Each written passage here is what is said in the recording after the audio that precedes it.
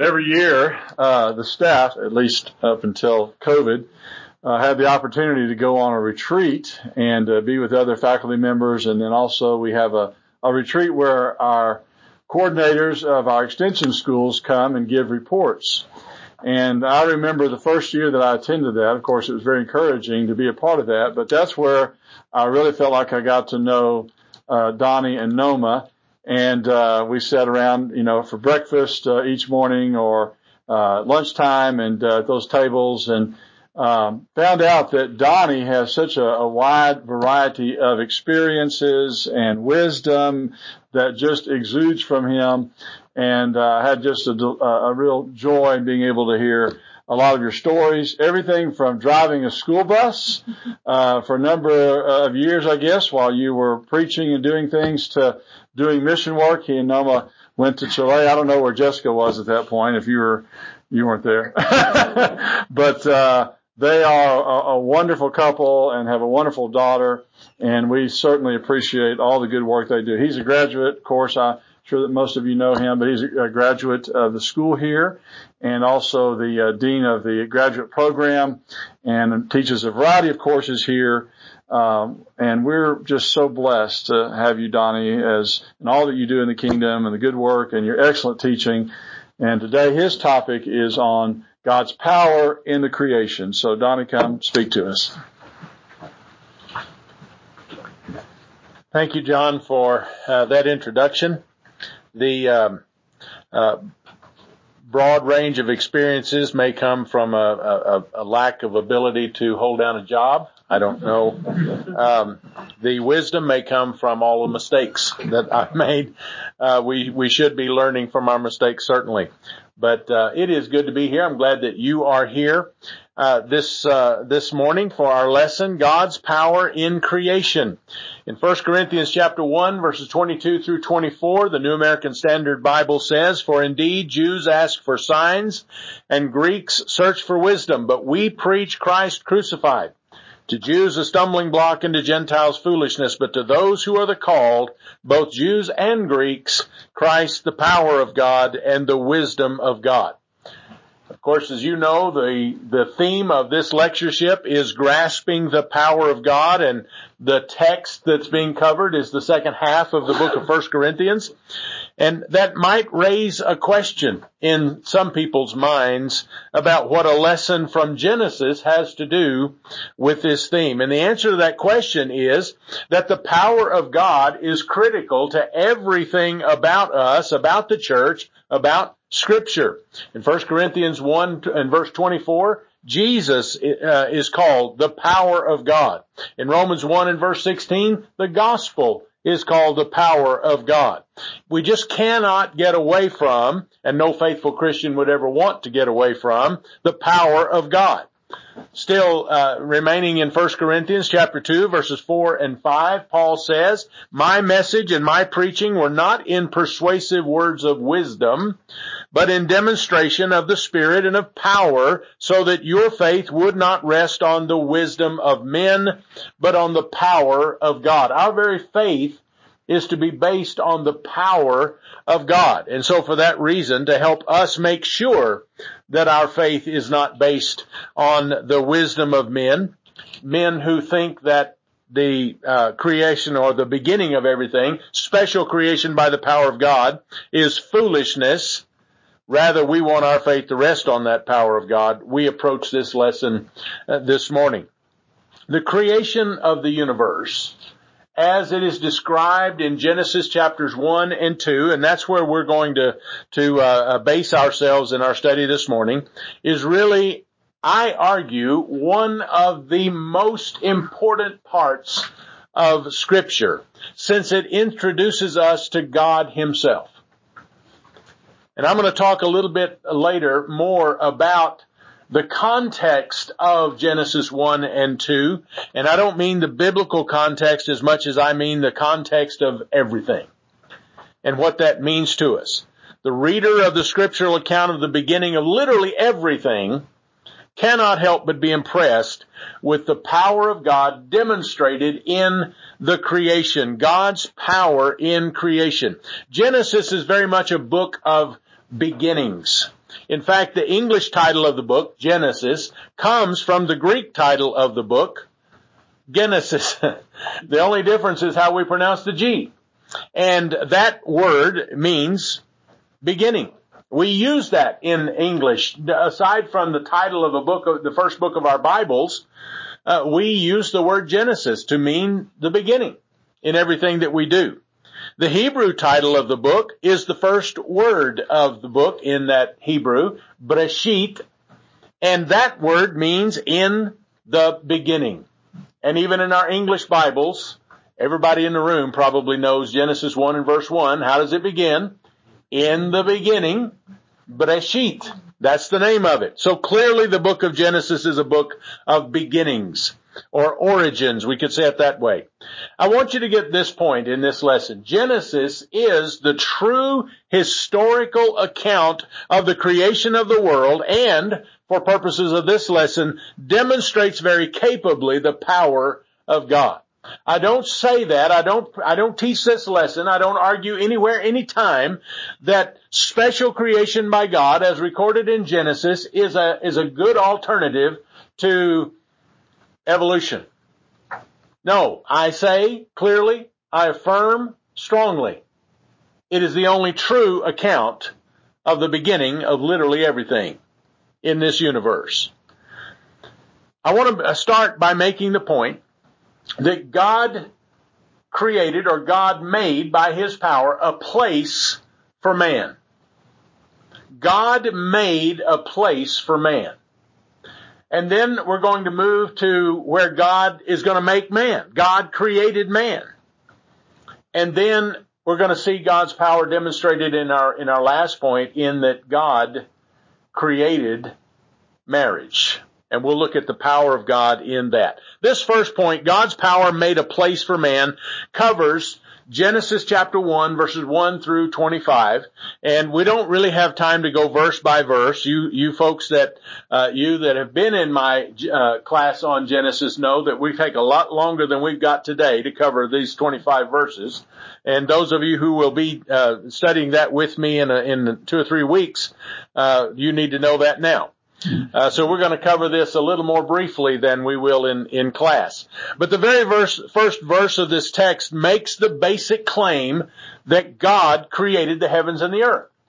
That's just how, in the beginning, God created the heavens and the earth. And no attempt is made in that verse, or indeed anywhere else in Scripture, to prove the existence of God. I don't know if you ever thought about that. But the Bible never sets out to prove the existence of God. It merely acknowledges His existence and what He did. Now, the Apostle Paul would say many centuries later in Romans chapter 1 that evidence of His existence is all around us. Just look. And he also says that evidence involves His eternal power.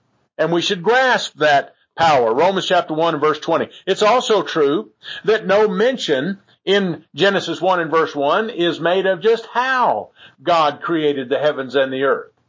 It just says He created them. Now, given how His power is demonstrated and described in those verses immediately after that, and what He did on each day where He spoke and things came into being, we would presume to say that He created the heavens and the earth just that way. That He spoke and things came into being. Can you even begin to get your mind wrapped around that kind of power? That God speaks and something happens. Okay, that's one level. God speaks and something happens. We can kind of see that power demonstrated in the world around us. Someone who has enough authority and surrounded by people who respect that authority can speak and something happens. But how many people do you know can speak and have nothing become something? I don't know anybody like that except God. As God began to add detail to His new creation, we need to remember a little bit about, again, here, the context, the overall context of what is happening that would help us to understand that. Moses was the one tasked with writing the history, the creation account at a specific time for a specific audience. That specific audience was made up of the Israelites who had come out of captivity, and even more specifically, their children. Because by the time, now Moses is writing this during that 40 years of wilderness wandering immediately after the Exodus. And just exactly when he began to write that and so on, and where Genesis falls into those 5 books, I don't know. He's finishing it just before his death and just before they enter into the land of promise.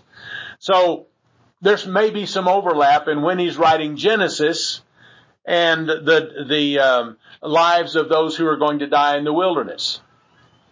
But that is the audience that he's writing this. And bearing in mind the complete story of the Exodus of God's people from Egypt and their journey into the promised land, we ought to note that he wrote this for a specific reason. The purpose of the writing of what the Jews called the Torah, what we call the Pentateuch, was to prepare the children of Israel, to prepare the people of God to go into, I have always, literally my entire life, heard that described as the promised land. Doesn't that sound wonderful? Doesn't that sound beautiful? The descriptions that the spies brought back, the land flowing with milk and honey, it's so beautiful. It was an exceedingly wicked land, full of exceedingly wicked people. You know the story from Genesis 19 about Sodom and Gomorrah.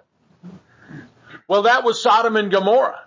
That's not to say they were the only people that were like that in that region. Everybody in that region was like that.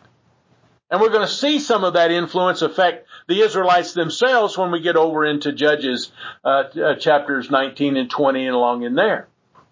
So it's an exceedingly wicked land, and God knew what exposure to that culture would be like for his people, and so he prepared them.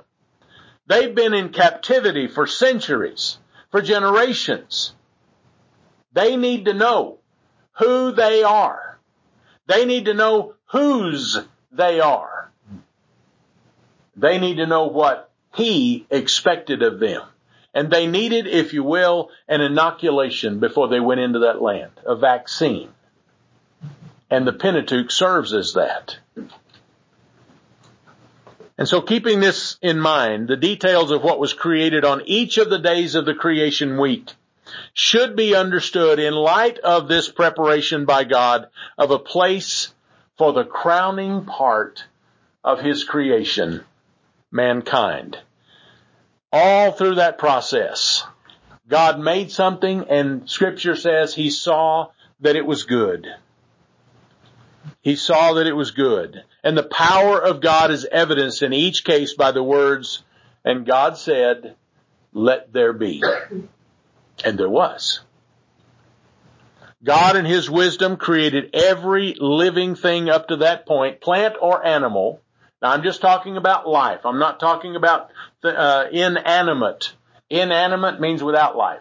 I'm not talking about inanimate objects in this point, but every living thing that God had created up to this point, he had created with the ability to procreate, the ability to be fruitful and multiply, or to follow the command to be fruitful and multiply. He used that term in chapter 1, verse 11, and also in verse 22 and others.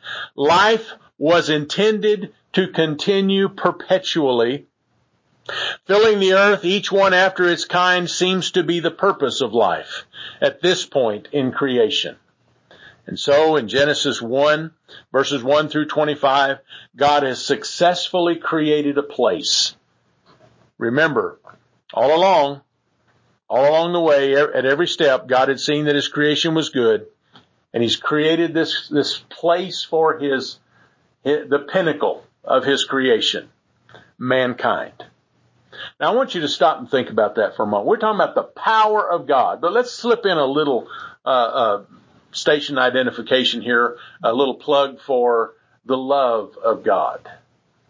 All of this world, all of this universe, he created for you and for me. Isn't that wonderful? His power is what did it. His love is what made him do it. Everything that man would need is here, was here, and waiting for it. And so the next example of the power of God was the creation of man himself. We find that in verses 26 through 31 of the text. In verse 26, then God said, let us make man in our image according to our likeness, and let them, man, rule over the fish of the sea and over the birds of the sky and over the cattle and over all the earth and over every creeping thing that creeps on the earth. Again, that's verse 26. And right away, we see that, we learn that man is created in the image of God. And in this very verse, God said that mankind would rule, would have dominion, some versions say, over the rest of the physical creation. Now, part of the meaning of that word rule is the notion of caring for, taking care of. In other words, mankind was never meant to rule over the world, over the earth, over creation with an iron fist, recklessly using any part of creation for his own interests and purposes without regard for the care and preservation of that part of creation or any other part. Not to venture into the political, but when man treats the world around us without regard for its preservation, that's not good rule. That's not having the kind of dominion God wanted. It's not good stewardship of the gift that God gave us. He made this for us. Did your parents ever give something to you, make something for you, and expect you to take care of it? Yeah, mine did. That was expected. Well, God made this for us. He expects us to take care of it and have good stewardship in that care. You know, something that may be missed when one reads through the text of the first two chapters of Genesis is that what is written here is not intended to be taken in or understood to be written in chronological order. Chapter 1 is followed by chapter 2 in the composition of the book. But they don't happen chronologically in order that way. In other words, what happened in chapter 2 did not happen completely after what happened in chapter 1. What I'm getting at here is that the creation of Adam in Genesis 2 and verse 7 is not a different creation of mankind in chapter 1 and verse 26. In fact, the text of Genesis 2 verses 7 through 25 is exactly the same event that is described in verses 26 and 27 of chapter 1. It just provides greater detail. And I say that because I've spoken to people, even in my own family, who believe that's two separate creations. God had one creation. I don't really remember now if the understanding was God created all that he created in chapter 1. Well, that didn't work. So let's try it again in chapter 2. And that's not how that works. So in our next section, we're going to explore some of those details. But for the rest of this section, there are some other important details that we need to explore. When God created man, he put him in the midst of a garden in Eden that God had created for him. Now we call that first man Adam. Now we use that as his name. In fact, we have people today who still use that name as a name. But really, it's the Hebrew word for man that's used in those verses. God called him man, or Adam. And in chapter 2 and verse 15, he was put in that garden to cultivate it and to keep it. That was his purpose. Had a job. And there was one specific command that he was given. Just one. That he had to obey. Chapter 2 and verse 17. From the tree of the knowledge of good and evil you shall not eat. Now, we all know the story of Adam and Eve. We know what is going to happen in chapter 3 with their sin and this kind of thing. It always reminds me of I think it first appeared in a meme and on social media, but a lot of people use it now. You had one job. You had one job. Well, Adam had one job, and he seems to have done the one job, but he had one commandment to follow. And he didn't do a good job there. And I appreciate Brother Dave Miller's lesson yesterday where he pointed out Scripture draws attention to Eve. 1 Timothy chapter 2 draws attention to Eve being deceived. But Adam was right there. And if we understand that to mean that Eve was deceived, Adam wasn't deceived, that's not letting Adam off the hook, is it? That's putting greater responsibility for the failure on him. He should have spoken up. He should have stepped up and fulfilled his responsibility. And so Adam, at this point in creation, he's been created, now he's been put into this garden. He has a perfect, or the biblical term at this point is good, creation for him in which to live. But he lacked one very important thing. He had a job, he had a law to live by, but he lacked one very important thing. Now, as I said a moment ago, every part of living creation was created to be fruitful and multiply. Adam had no way to do that.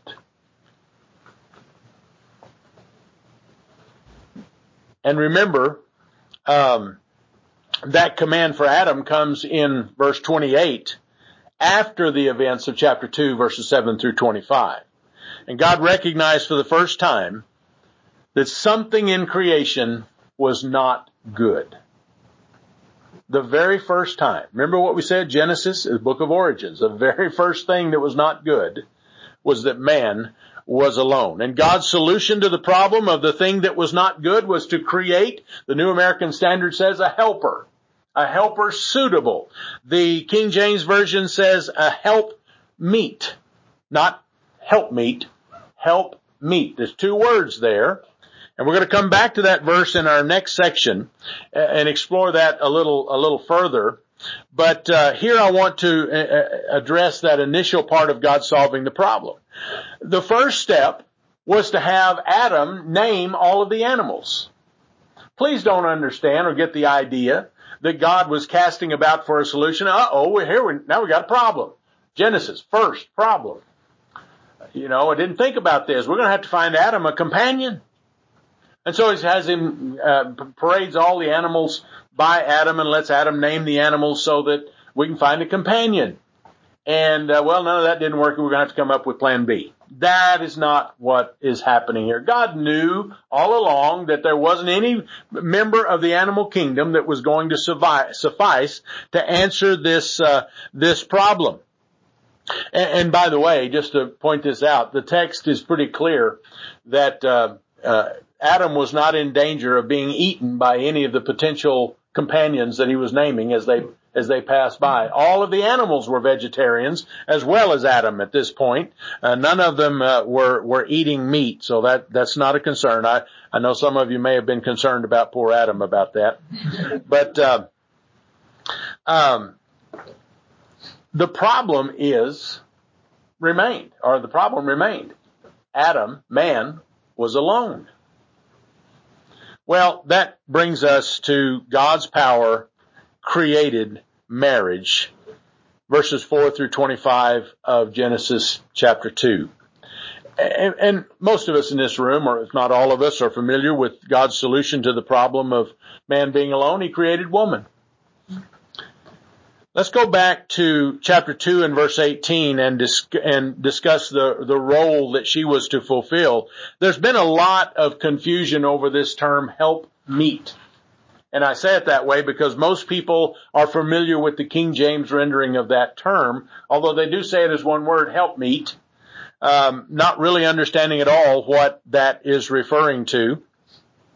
Some have gone so far as to think that it means women are second-class citizens, not quite to the level of men. Some oppose the Bible itself as being sexist because of a misunderstanding of this word.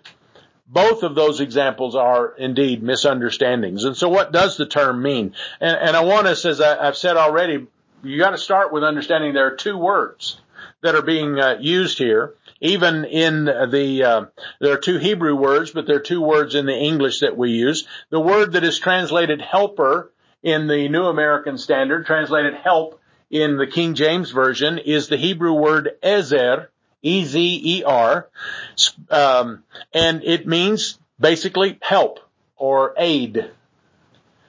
The word suitable in the New American Standard, it's a helper suitable. It's the word meet in the King James Version is neged. Again, a very short, simple word, N-E-G-E-D, neged, and it means a counterpart or a mate.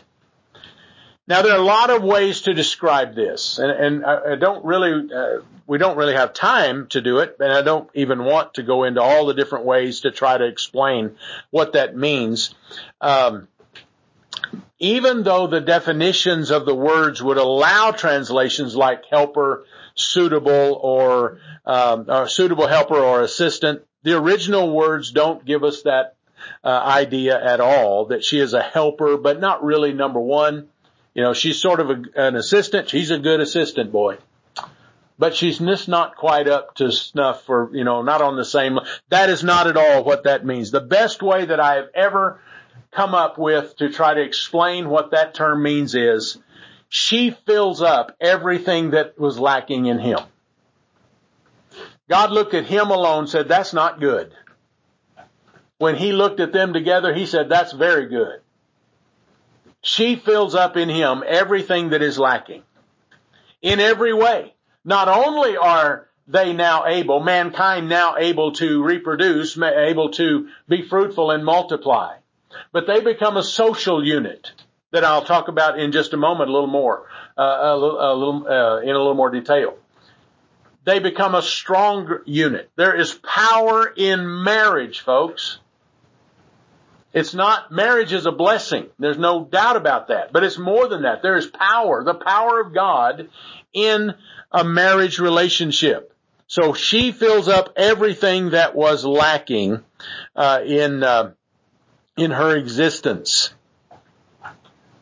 And again, it's not an unfamiliar story how this happened. God caused Adam to fall into a deep sleep. Verse 21, God performed the first surgery, speaking of origins and beginnings, took a rib from Adam, fashioned it into a woman. And the problem was solved that had been acknowledged. Man was no longer alone. And when God presented Adam with his new wife, and we learn she's going to be called Eve because she is the mother of all living, chapter 3 and verse 20, we should probably understand that more emotion was present than we might just from the words of verse 23, especially if read by someone in a monotonous voice. This is now bone of my bone, flesh of my flesh, she shall be called woman. I really don't think that's the way he said that, do you? We had a teacher here when I was a student, Bob Waldron, who taught Christian family, the Christian family class, and he said, I don't think those were Adam's first words at all. I think his first word was, wow. Boy, this is another one of God's creatures, but this one doesn't look like all these other creatures I've been naming. This one looks like me, but not like me. So I'm sure that he was probably right. There was a lot more emotion that was involved there. Dr. William Gresham believes that Adam used a play on words when he called his new wife woman and himself man. He uses words that sound similar, and they sound as similar in Hebrew as they do in English. Man and woman. In Hebrew, man is ish. And woman is isha. Ish and isha. Elsewhere in Scripture, it's clear that the wife is to subject herself to her husband in Christ, Ephesians 5:22 and following and others.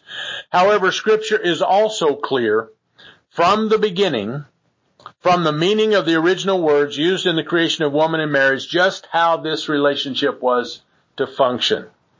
Just as man was not to rule over creation with an iron fist, there was to be love and respect for the woman. That is God's design for marriage. And this one more point that we ought to glean from this particular text has to do with this term, one flesh. You know, in addressing the question of marriage and divorce in Matthew chapter 19 and verse 5, Jesus referred back to this verse. The Apostle Paul would later refer to it when pointing out the serious nature of the sin of joining oneself to a prostitute. 1 Corinthians 6 and verse 16.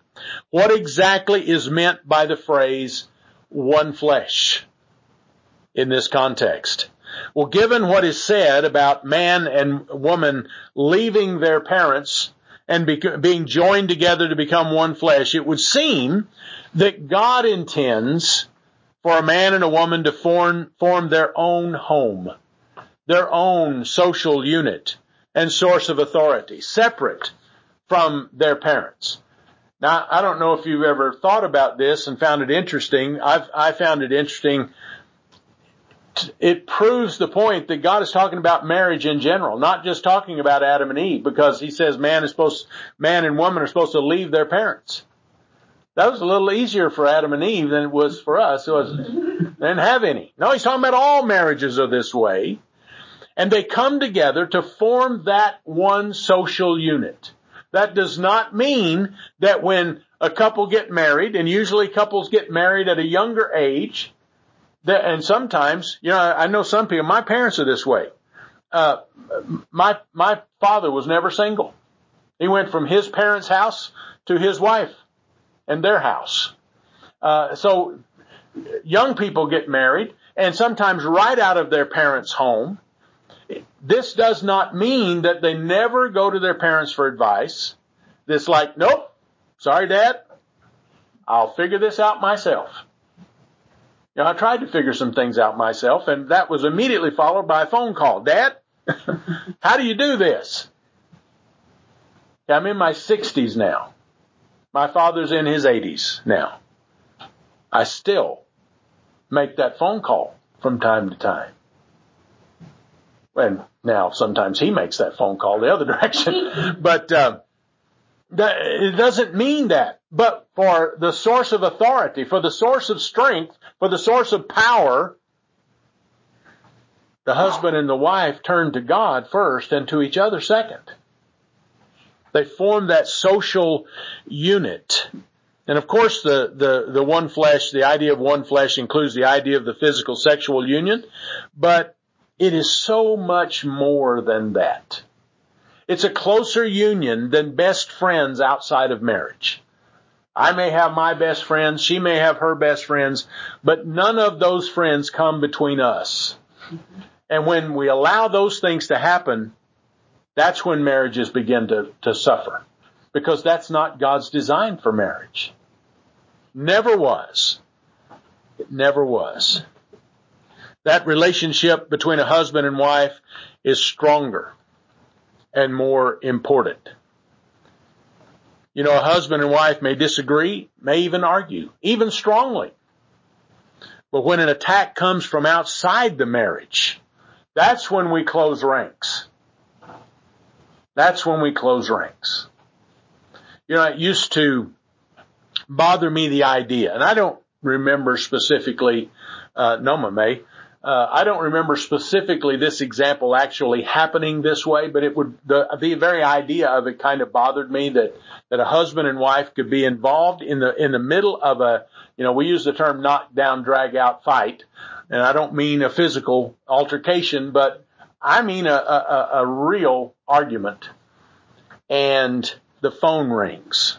And she picks it up and says, hello. It's like 5 seconds before that, voices were raised. You know, there wasn't anything like this pleasant voice that just said hello. So you can be nice to other people, but not me. That's what would bother me about it. But then as I learned more about what God expected of a marriage, that's exactly how she should answer the phone. If the phone's on my side of the room, that's how I should answer the phone. Because our argument ain't nobody else's business. This is us. And as we present ourselves to the outside world in answering the phone or in any other way, we are a unit. We belong together. We take care of each other. I hate to use this illustration, but it seemed to fit in my mind. Nobody hits my brother but me. Nobody argues with my wife but me. Nobody treats her like I treat her. And nobody will ever be allowed to. That's what God meant by one flesh. That's what he meant when he had Paul write, love her as you love yourself. That's what God intended. And his power is evident in the strong marriage relationship. And husbands and wives that love each other the way God intended for them to do cannot be separated by any attack this world can bring. Even something that may physically remove one. They cannot be separated. They cannot be separated because of the power of God that is grasped in that relationship. The Apostle Paul wrote to the Romans that since the creation of the world, his invisible attributes, his eternal power, and divine nature have been clearly seen. I mentioned that earlier, Romans 1 and verse 20. The power of God that is evident in the creation all around us is still evident as it ever was, as evident as it was since the creation of the world and in the time of Paul. It is evident today. The fact that God could just speak and something come from nothing describes a power that no human mind can ever comprehend. And along with that power is the wisdom of God in creating a place for mankind.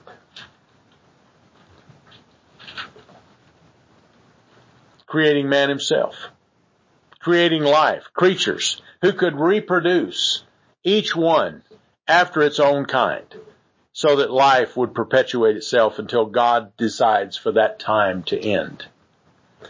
Being able to create mankind in his own image is another demonstration of that power. Mankind is able to think and to reason and decide between good and evil, to obey and disobey, like God can. God can disobey. Jesus had the freedom to disobey. He never did. He showed us a better example. But that's the power of God in creating man to be able to do that. You know, we're very fond of ascribing human emotions and thought processes to the animal kingdom. But they're not like God. They're not like God at all. God's power is great enough that he could have given this ability to any of his creatures. But remember, mankind, we are the goal that God was pointing at. We are the pinnacle of his creation. You know, in our world today, marriage is under attack. It's ridiculed as being outdated and archaic. We're told that love and marriage should be allowed between anyone and the chosen object of that person, whether the object of that love is of the same gender or even the same species. We should just live and let live. We're told that most marriages fail. We're told that love is fleeting. It's a fleeting thing and totally dependent upon emotions. We just fell out of love. However, God's power, through his written word, tells us that God created marriage to withstand every attack from outside. Marriages fail when one or both parties give up on the power of God available in marriage. However, if both parties remain faithful to God, faithful to each other, no force on earth can destroy that marriage. That is true power. And it comes from God. Thank you so much for your attention.